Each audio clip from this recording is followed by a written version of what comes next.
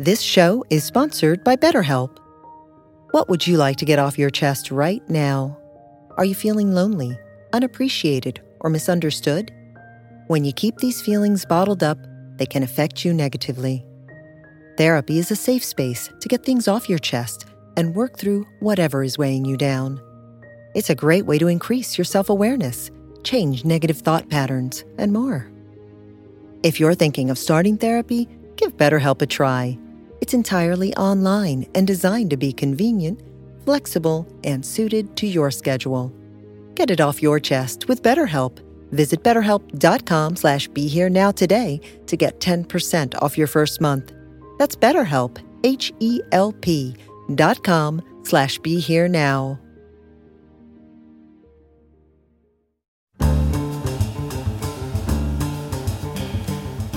Welcome to the Rerooted podcast with Francesca Maxime, trauma-sensitive mindfulness meditation teacher and poet. Together, we'll take a closer look at approaches to transforming trauma with insights from psychology, neuroscience, spirituality, social justice, and the creative arts. Join Francesca and her guests for an exploration of our shared connection and how we can cultivate greater compassion for ourselves and for others. If you'd like to support Francesca and the Rerooted podcast, please visit BeHereNowNetwork.com/Francesca. Hey everybody, I'm Francesca Maxime. Welcome to today's edition of the Rerooted podcast here on Ram Dass's Be Here Now Network. You can learn more about me at MaximeClarity.com. That's MAXIME Clarity, CLARITY.com. I'm here with pianist Miki Yamanaka. I am thrilled that you're joining us here today on the Rerooted podcast. It's been one of my efforts to kind of also include the joyful and the creative arts aspects of the ways in which healing can happen and transformation can occur, and the ways that spiritual practice and mindfulness practices, which is what this podcast is a little bit rooted in, is part of it, you know, meditating and all of those kinds of things. But that also practicing is very much a practice, meaning practicing your musical instrument. And so I just want to really welcome you, Miki, to the podcast. Thanks so much for joining us. Yeah, thanks for having me. I'm really excited to talk about, anything, Yeah. I'm excited. It's great. I didn't meet you, but I first heard you when you were doing a, guest appearance with Emmett Cohen's Monday night jazz group. And I had Warren Wolf on the podcast the other day, and I'm going to be taping Emmett soon himself. I think he's in Russia right now, playing over there. And I don't know, I guess maybe some of the things that I would like to start with is tell us how you came from Japan to come to the United States as a jazz pianist, a musician, a woman, all these intersections that I just think are fascinating and come together. And you live in Harlem, right? Yes, I do. Yeah. So just tell me a little bit about your journey in terms of being a musician and how you got here to the U.S. and New York. So I was born and raised in Japan. I was taking classical piano lessons like other Asian kids, whatever. It's a thing. It's a really thing. And my mom forced me to go to, piano lessons. I never liked it, but I guess I was good at it in terms of like listening and then like learning music from ears. And then like I got to know about jazz. I was in a brass band in junior high school, and they played jazz a lot. So I got to know more about like Count Basie's style of music, like big band and stuff like that. But I never improvised or anything. So my like starting point is very late, like compared to all the kids in like New York City and in the United States. Everybody starts in like middle school, like they start improvising and like learning Oscar Peterson and like Charlie Parker and like, all those like greats, I never did that. So I majored science in college. I was doing completely different things, but I gradually started playing more jazz in college in Japan. And then I had this opportunity to make a little money just playing piano as a side job. So like I got some money. So I decided to come to New York for a week. And then I saw a a concert of Cedar Walton, the piano player. And then that blew my mind. I was like, oh, this is great. So young Miki decided to move to New York for a year just because it's so appealing. New York is awesome. And I didn't speak any English.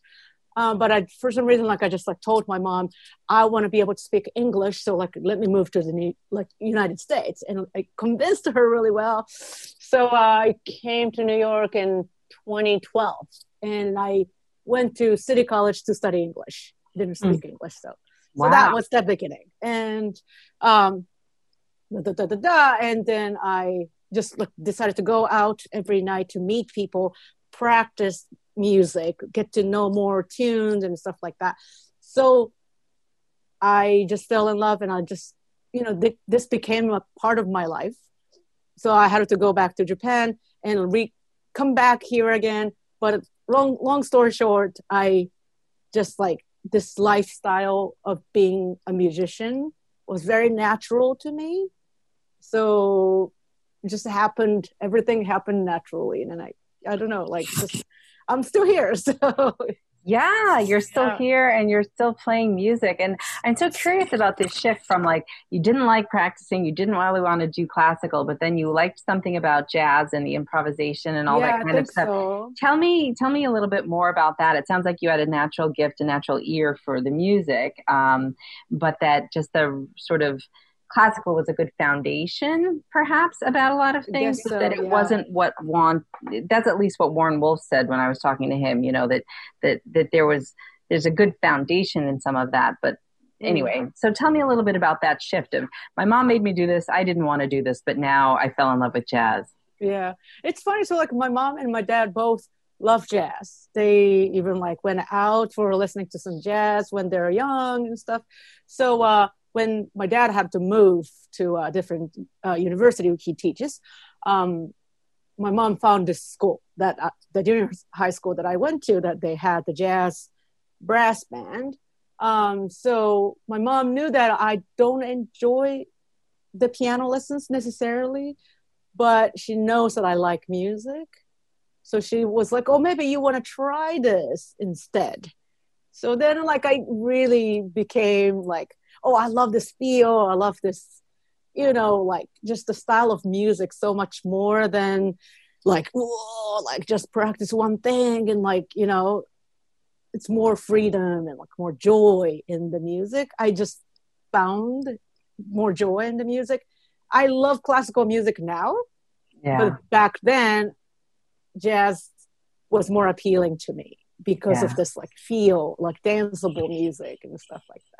Yeah. I love that. I love what you're even doing with your hands there, sort of gesturing and sort of, the improvisation and the creativity and things like that, which is so interesting because from a perspective of, like I was saying before about practice, whether it's spiritual practice or athletes, of course, they have to repeat the same movements and strength training in different ways and mind their diets and, different things like that, that there's spiritual practice, musical practice, athletic, mind, body, soul, spirit, all these different things, that the freedom comes to do all these fun things that you want to do when you're grounded in a certain degree of discipline, which, from at least my understanding, I don't know that I'm particularly good at it, is part of what happens when we're able to establish what they would call, one-pointed concentration and just sort of be in a more a centered place of focusing our attention. Yeah. That things open up, that more is possible there. Do you have a spiritual practice, or would you say piano is your spiritual practice? I don't know. Food? I like to eat, so I like to cook and I like to eat. So I think eating healthy and eating well is very important to human beings, more than people think, It's really important, eating well, grounded. I'm not vegan or anything. I eat everything, but just with that healthy balance of everything, eating everything and thank every bit of things that I cook and I eat, I consume, I really thank them. So Tell me about that. You're thanking them that you're consuming them. Tell me a little bit more about that. Yeah, so like I think some people have like ethical reasons that they don't want to eat meat because of this industry and stuff like that. But I know that animals and plants, they have all spiritual spirit. They have all like spirits, like either plants or vegetables or animals or whatever. So if it comes to in front of me and like I'm about to cook them, I thank them because they were alive. They used to be alive, but they're dead. And then we all are gonna die. We were born like individually different things, but then we die and we become kind of the same thing, like ashes or like, those human cremations and stuff like that. But like in front of me, there are beautiful food, beautiful vegetables, beautiful meat and fish and stuff like that. I just, like I'm so thankful that I get to cook them. I get to eat them and I get to nourish and like, like I could get to like really feel alive from that. Isn't that nice? Like, I really think that's so important to remind yourself that we're meant to live by the things that are already dead, but used to be alive. That's kind of my belief. Yeah. I love what you're saying. I really just am I'm enlivened by it myself, just because the whole idea of gratitude as a practice, appreciation, Yes. and actually making that an active part of your daily practice with your cooking. That's why I think so many people feel as though they have to be a separate spiritual person over here on the meditation cushion or at church or in the synagogue or whatever they like. Well, I don't mind them at all, but yes, that's what I do. Right. I guess what I'm saying is it can be integrated in ways in your life, your relationship to other things. We would maybe call it our interdependence, our causality, our causes and conditions. That yes, things are going to die, including ourselves, and that I can have gratitude and I can appreciate and I can not have and I can share. I can, as you're doing these things with your food, making food. I'm picturing you having people over for dinner, and I love doing that. Yeah, exactly. And I feel like that's way then, we need to have a healthy body. We're playing the music, then we're nourishing other people with the music that you offer. And I'm wondering if I can find a piece of your music to play a little bit for people so they can get a taste, and then we'll come back after we listen to it a little bit. Is there any particular piece on your website that you would like to share, or should I just find something? I can send you something, I guess so. So tell me about the piece that we're going to look at now. So I've been doing a live streaming series every Wednesday. Like I just started a couple months ago, like, inspired by what Emmett has been doing. And like, I got to see the real scene. I don't have that much gear that he has, but like, I'm trying to do what I can do and to be able to make music every week with a different bass player, because my husband is a drummer, Jimmy McBride. So, we just, we don't want to make it a little too crazy because of the COVID. Want to have different bass player each week. This is the excerpt of that scene, basically, that our friend Yasushi Nakamura played the bass with us that week. And Chick Corea, the great piano player, just passed away. So it was really, meaningful week to play his music. So maybe you can just get a little taste of that. All right, let's just hold on a second and we're going to take a listen. All right, so we're going to take a listen.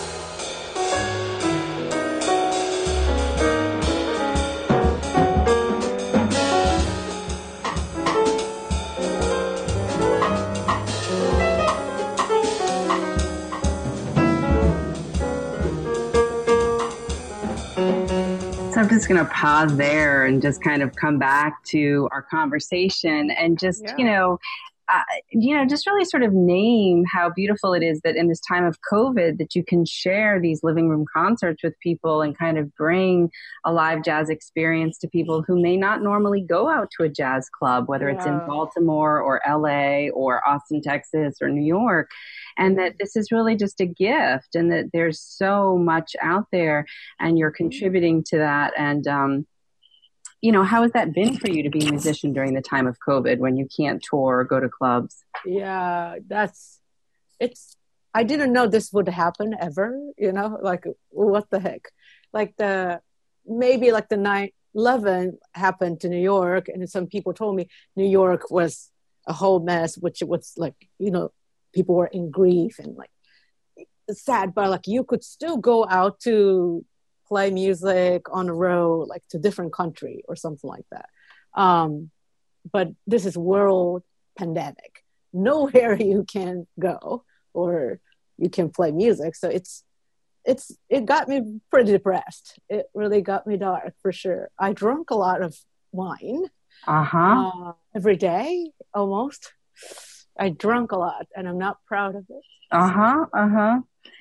I think a lot of people are dealing with coping in different ways. Yeah. But I quit smoking cigarettes. I used to smoke cigarette, but then when the COVID happened, the main thing that people were talking about was like, if you smoke cigarette, higher risk. And I didn't want to even go outside. I'd never smoke at home. So I was like, and I stopped smoking. So I just needed like a different substance of,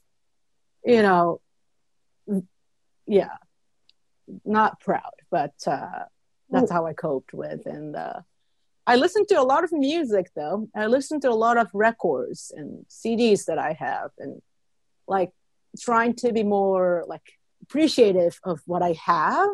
Yeah. Because we can't really go out and listen to some music and stuff like that. Because I used to do that all the time. I love to go out to listen to music, like classical, jazz, Cuban music, anything. Like I love to just be there. Mm-hmm. The music is the best when it's live performance. So, right. It is hard. It was hard, but it's been better though. It's been definitely better. Yeah. I'm playing for people sometimes, it's like so rewarding. Yeah. I can really sense that. But I appreciate your honesty around the struggle because I think a lot of people are struggling and they're struggling silently and they're struggling in a way that's isolated and they feel as though if they're eating differently or if they're drinking or smoking or doing things differently that they feel bad about themselves for that. And I just think that it's part of the journey in terms of we can ground ourselves in various practices and you can appreciate what we have, but also sometimes it's just a lot.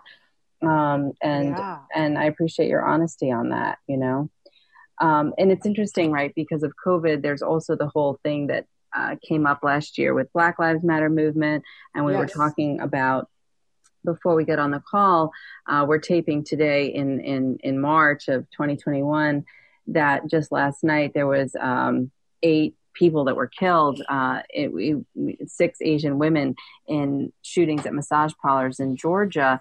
And I had a client of Asian descent earlier today who was really talking about the sadness and the rage that are connected to these issues about racial violence, racialized violence. And I just didn't know if you had any thoughts about that you might want to share.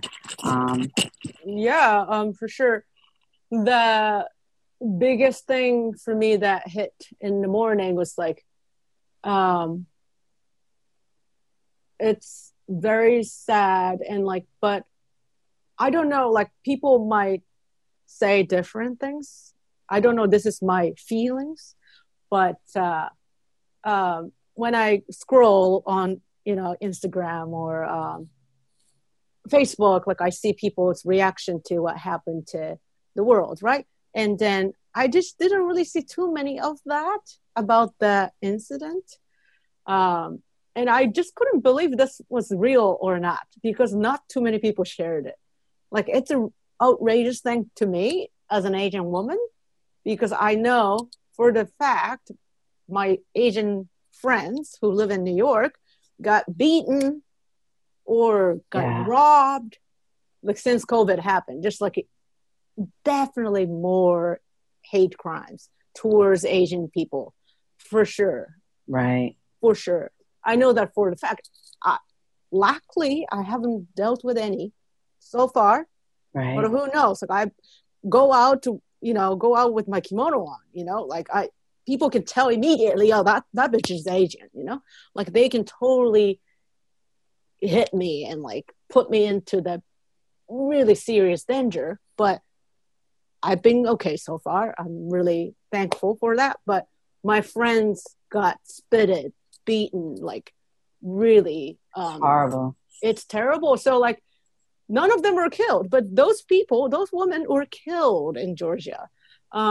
It's very sad, but like I didn't really see my friends' reaction so much, and that made me sad. Are you talking about white friends? Yeah, like white friends, or like even Asian friends. Like, why don't you speak up? Like, why don't you talk about this? Why don't you show your rage? Like we're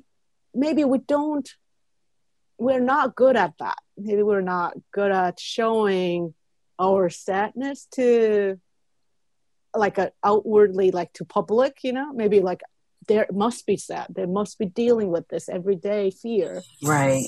But we don't really speak up. Showing the rage is against your cultural values, perhaps. Like I don't speak for every Asian country, of course, but like at least as a Japanese woman, that is huge part of the culture. Women are always behind the men.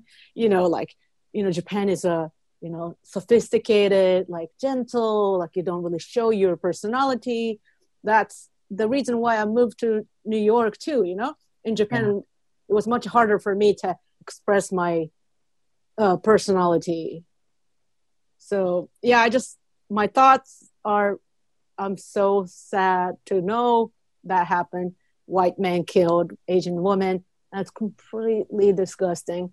But I just want to encourage my Asian friends and any ethnical people, including white friends, just show your rage and like be with us, like feel with us. That will be so helpful to know, like, oh, y'all are feeling with us, that's cool.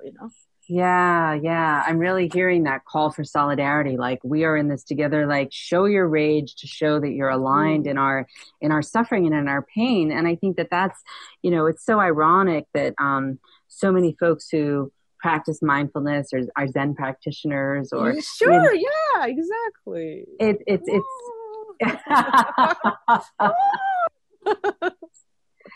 yeah, I wonder, how that energy, there's a book, that a friend of mine wrote, Lama Rod Owens wrote a book called Love and Rage. And it's talking about sort of transforming the energy of anger and rage, really about that to a place of connection and connection with self and with others. And I think that it's so funny because I feel like the more I study about trauma and our nervous systems and the ways in which we are influenced in terms of what we decide to do with engagement and acting out for, not acting out, I mean like engaging in a positive way versus staying in a more contained way.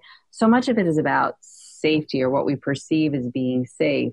And I just wonder if the showing your rage and solidarity for some folks feels as though it's not safe. And yet at the same time, it's ironic because it also keeps in place the system that then makes everyone not safe. Yeah, I don't support that. It's just like, I hope like people can, that's, I don't know, like at least I think that people should. I get it. You want people to kind of shake it off and to kind of be bold. And I think that's what we witnessed last summer, right? There were totally. That was, I cannot speak for my like Black friends, like how they felt, but like for me to be able to speak up and like show them that I am angry as well, like this is crazy. And I don't know if that is helping at all, but like that's the only thing I could show them, like, hey, I'm with you, like let's feel this pain together, like, Right. yeah. Yeah. I don't know, just sad, so sad. Yeah. Yeah. And also that there are so many systems. And it's interesting because when we talk about racism and we talk about hate crimes and we talk about violence, and we talk about trauma, there are a lot of ways in which I find people say, well, this kind of trauma and this kind of racism is worse than this kind of trauma or this kind of racism or this kind of, if it's homophobia versus sexism but I'm a woman, but I'm Jewish, but I'm Black, but I'm an immigrant, but I'm, my able-bodiedness isn't centered in the way that, able-bodiedness is centered in all these kinds of things, and that people have almost a competition. But what I'm hearing you say is that yes, there are unique and specific ways in which certain marginalized communities get targeted. And also there's a way that we can join in unity around not spiritual bypassing and skipping ahead, but in really feeling and resonating and being there, holding one another during these times. Yes, I think that's very important. I think that is very important. Like that, I understand what you were saying about the fighting, like, oh, my pain is more, and like, or think about my pain, I definitely witnessed that conversation over people for sure. But what we can really do is like to feel together and like, we're together, holding ourselves together, we can't understand someone like bad past. Like you can't understand the feel. Like it's not about the racism or any hate crimes or anything, but you cannot understand anybody else's pain. But what you can do is like hold their hands and like, all right, I'm with you. Like that's what we can do. So yeah. No, I really appreciate what you're saying there. And it is true, right, that there are systemic things that have kept people in certain roles or with certain beliefs. And I'm curious, you mentioned your kimono, and you also mentioned that in Japanese culture that the women are kind of in the background. Yeah. Can you talk a little bit more about both of those? So like I started wearing kimono maybe a couple years ago, just like once a year, like for special occasions. But then like this summer, I realized that I have so many kimonos from my mom and my grandma, whom I've never met. My grandma, but I have my grandma's kimono, and it's connecting to my culture. And I really felt like it's important to connect to my culture, even though I'm in New York.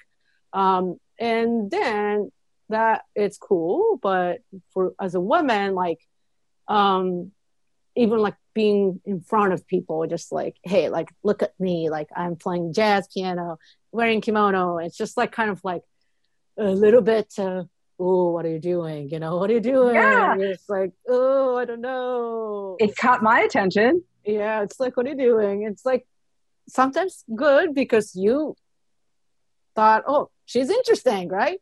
That's really cool. I really appreciate that you thought about me. Like that's really good. Like it's working well. But then like in Japan, if I do the same exact thing, wear a kimono to my shows and like post my photos of wearing kimonos and stuff like that, I don't know if the reaction will be the same. I don't know. I'm not sure because I haven't done it there, but not sure if the reaction will be the same. It's getting better though. It's getting better. Like the women have more power, definitely, and they're more, speaking up and like they're working like men do and stuff like that. But then like a lot of like old systems in Japan, like they're like just to the government level, like they're 95% men and like 5% of female governors and stuff like that. It's just still there. It's still there. And they don't really believe that women can work the same level of like men. They really believe in that shit. So, and the women sometimes do believe that too. Because everybody else believe in that way. So I'm a woman. I should be at home raising our kids. And then, like, I had a dream to be a musician. No.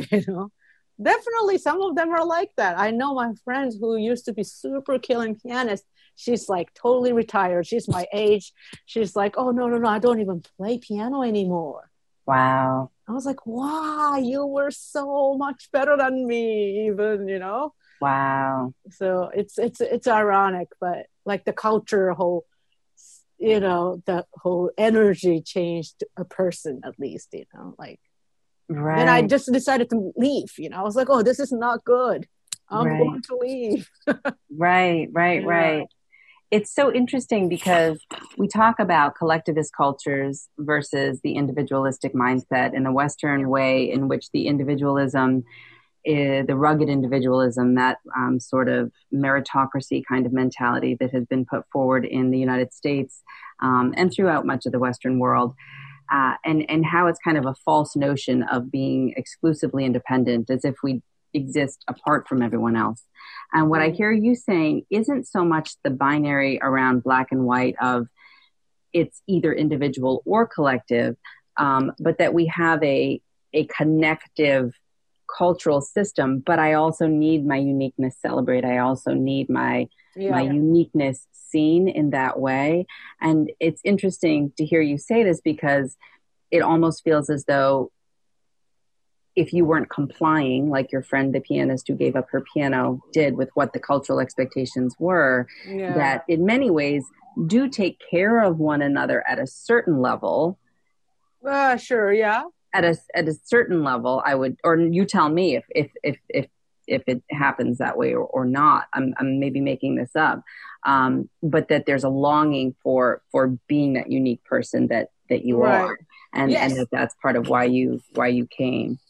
Yeah, I think the desire of mine to be the person who create music and present was more than my friend who ended up quitting. So it's just, and we talk still, we still do talk. And like, she's like, oh, I watched your feed and, like she supports and she listens to jazz still, it's like, cool. But, and she's happy with her kids. Like I don't have kids, Yeah. Like what I do is a lot of work. So I admire people who have kids and like do still the same level. Right. There are out there strong women, like kudos to you, I love seeing women musicians. I love seeing that. I want to ask you a couple questions. One about how you practice, what your routine is in terms of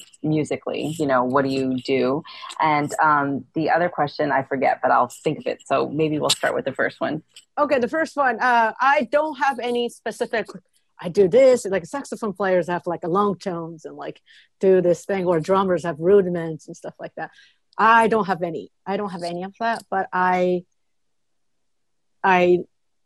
just play whatever I want to play because I'm not the most skillfully like gifted player, maybe because I didn't like practice when I was young so much, but I just like to create music, so I don't really like to practice alone. I'd much rather just call a couple friends to show up to my apartment. Hey, do you want to play a session? And then I just like play with them and use my ears. That's like my best way of practicing this music, at least. I love what you're saying. I mean, I used to play a little bit of piano when I was young, and I started. I started Facebook, and I got to the mixolydian scales, and I said, I'm out. I don't know any of the scales. So I don't know. I don't know what that's about. But what I love what you're saying is two things. One is that what you're talking about. They call it ventral vagal in polyvagal theory, which is a theory on nervous system regulation that Stephen Porges created, and it's the social engagement. We talk about fight, flight, and freeze as trauma responses, where we feel as though the safety of our animal body, of our human animal body, of our mammalian body is threatened. And yet when we're in a feeling of safety, we're in ventral vagal, we're in social engagement. Like you and I are now. We feel okay together. We're not feeling like something is going to happen, although it could, we don't know, but we're not feeling like there's, we're not. And so we're kind of enjoying one another. And it's interesting that you say you don't like practicing because you don't like practicing alone. I also felt that way. I wanted to be with people. I wanted to be, even if it was having someone in the room being with me, listening to me practice, it was better than me. Scary. That's scary. Well, not because they were paying attention to what I was doing, but because there was another person in the room. And I guess what I love what you're saying is this is the natural flow, your ear, your gift. You're able to create and be spontaneous and improvise. And that imagination and play comes out of the safety and the connection that you feel when you're together with these other people who are the musician friends that you have. Nice. Yeah. Sure. That's great. I kind of agree.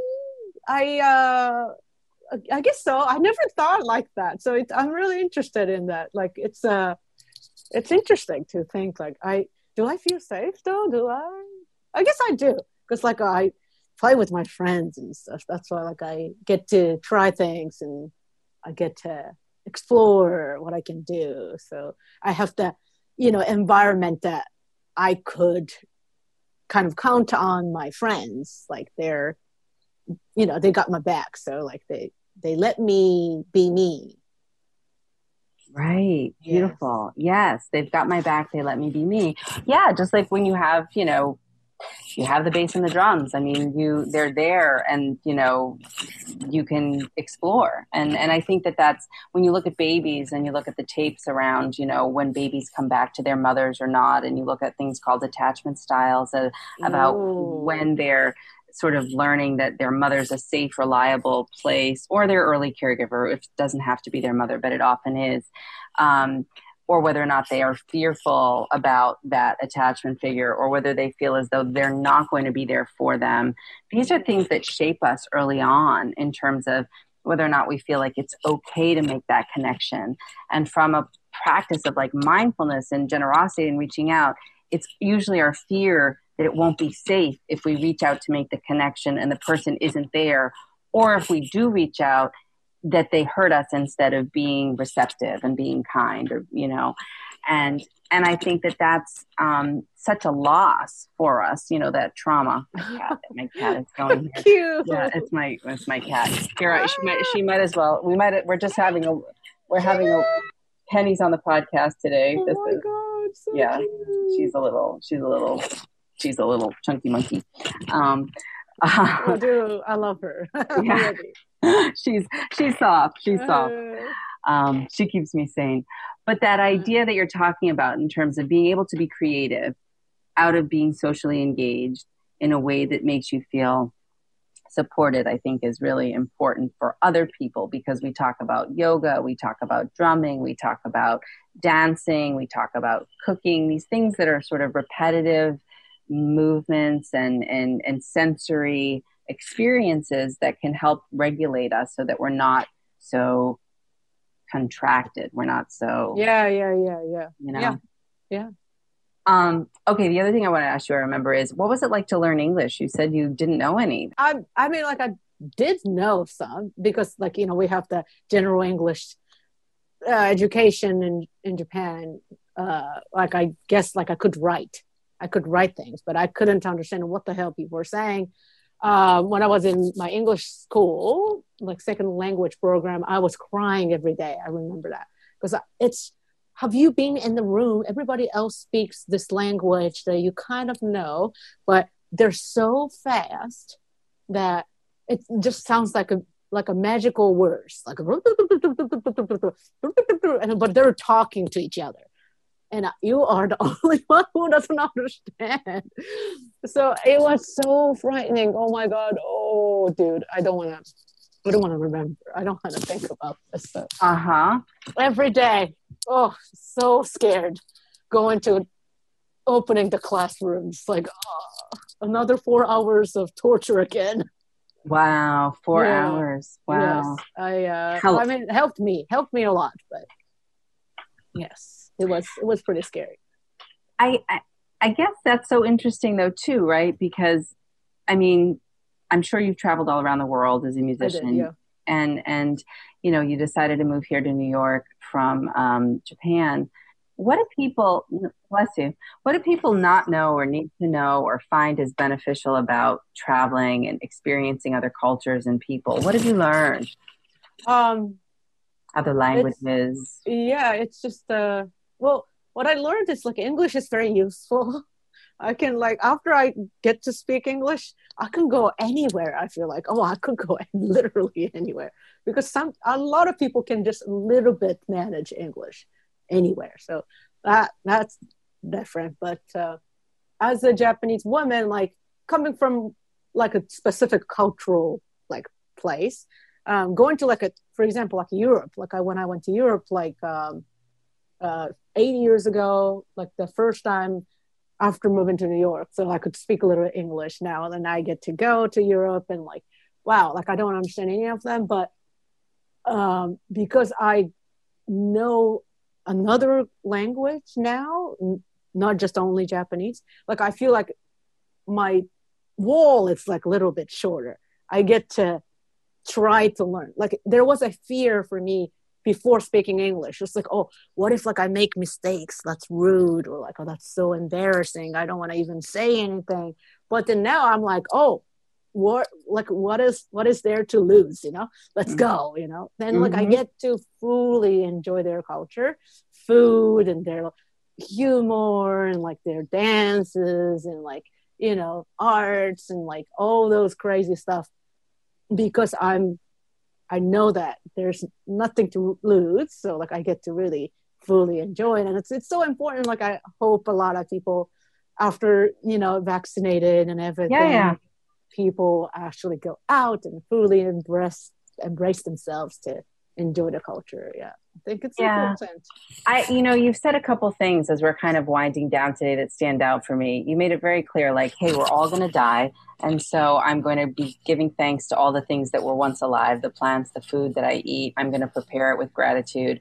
You said I'm going to stand in solidarity with my friends. I want more rage and more outrage around anti-Asian violence, but just any kind of violence in general. I'm really hearing you say, but specifically around, speaking up and making sure that we hold each other's hand. I've heard you say that, culturally as a woman in Japan, it felt like you really needed to come and kind of make your own way and make your own path. But that your discipline of whatever it was with your classical music early on and your sort of improvisation and your desire to be creative, that when done with other people in a playful, creative, safe space is your greatest joy, along with connecting with people and being really alive when you travel and meet people and do these things. And yet you were depressed, you drank a lot, and you smoked. And so I guess what I'm saying is that you're very alive, you're very dynamic, and yet you're very human. I yes, 100%. And I think people think that they're the only ones that are having troubles. Oh no, everybody is. Like, look at there's definitely neighbors, everybody, just, every friends of yours, they seem totally fine. They might be having the worst days. So. Yeah. And what do you attribute this sort of shift? You said things are getting a little bit better. Do you have any sense of that? It's mid-March now in 2021. For you personally, what shifted for you? So it's funny, like the last year, 2020, March 14th is my birthday. March 14th and 15th, those are happy birthday. Thank you. Yeah. Those are the days that I played the last gig before lockdown. And then the last two nights, I guess not last night, but like 14th and 15th this year, I also played the gigs. And then like, I can totally feel the energy is like, the last year was going down. And this year, the energy is going up, like, because we have future gigs. We have things to do. Like now I'm still playing music with my friends. It's not like I'm like in this cave alone with my husband. Like, it's just not like that. Just like, oh, I'm seeing a new person. I'm seeing, Gano Keigo is coming by tonight to play with me. It's like great cats showing up and play, support each other. And the birds just Yeah, like they're literally, singing. that they're singing and just like, like the whole, like the New York is a specific place. I believe that they're like longing for this energy to bloom the entire year. They're waiting for it. So I really feel the sizzling of let's make this happen. This summer we're gonna freaking do this, Yeah. I feel the energy. And yes, I love that. Yeah. I love that. I love that, Miki. Okay, so tell me to let people know how they can watch you on Wednesday nights on your live stream and where they can find out more about you. Yeah, so you can go to my website, but mostly you can go to my Facebook artist page, Miki Yamanaka Music. Then you be able to watch the feed every week for free. And then we will not repeat a song. Like we pick composers every week, different unique bass players in the New York City from everywhere else. So just like come join us, come watch the show. If you miss it in the live, that's Wednesday 6 p.m. every Wednesday, but you can watch it on my YouTube channel. Like I always post concerts until the weekend, so you can always catch us. And even not like just like I host jam session every Monday at Smalls. Like you can find me anywhere: Instagram, Facebook. Yeah, you're everywhere. Okay, all right. Talk to me. That sounds good. No, I love that, and I love that, and I do feel as though this community of live stream music and watching a concert live online with other people virtually has really been a nice escape for me. I know this winter in terms of feeling connected and enjoying in a shared experience, even though I know you don't have an audience the way you used to, but you have an audience out there, Yeah. It's really nice to know, someone watching us. So. Yeah, for sure. Well, thank you for continuing to provide the music. Is there anything else you want to share before we close for today? Well, I just would like to thank you for having me. It was such a unique conversation coming from your point of view, and like it was really interesting for me. Then I was really glad to talk about like who I am, more about music and stuff. So thank you for having me. Well, thank you for joining us, Miki, and for sharing your light with the world. I'm Francesca Maxime, everyone. You can find more about me on maximeclarity.com. Yes, go and there. I'll see you next time on Rerooted. All right, take it easy.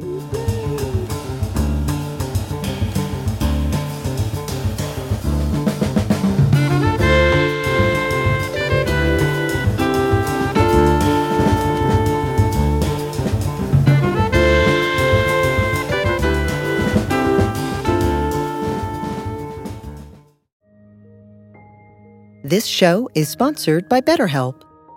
What would you like to get off your chest right now? Are you feeling lonely, unappreciated, or misunderstood? When you keep these feelings bottled up, they can affect you negatively. Therapy is a safe space to get things off your chest and work through whatever is weighing you down. It's a great way to increase your self-awareness, change negative thought patterns, and more. If you're thinking of starting therapy, give BetterHelp a try. It's entirely online and designed to be convenient, flexible, and suited to your schedule. Get it off your chest with BetterHelp. Visit BetterHelp.com/BeHereNow today to get 10% off your first month. That's BetterHelp, HELP.com/BeHereNow.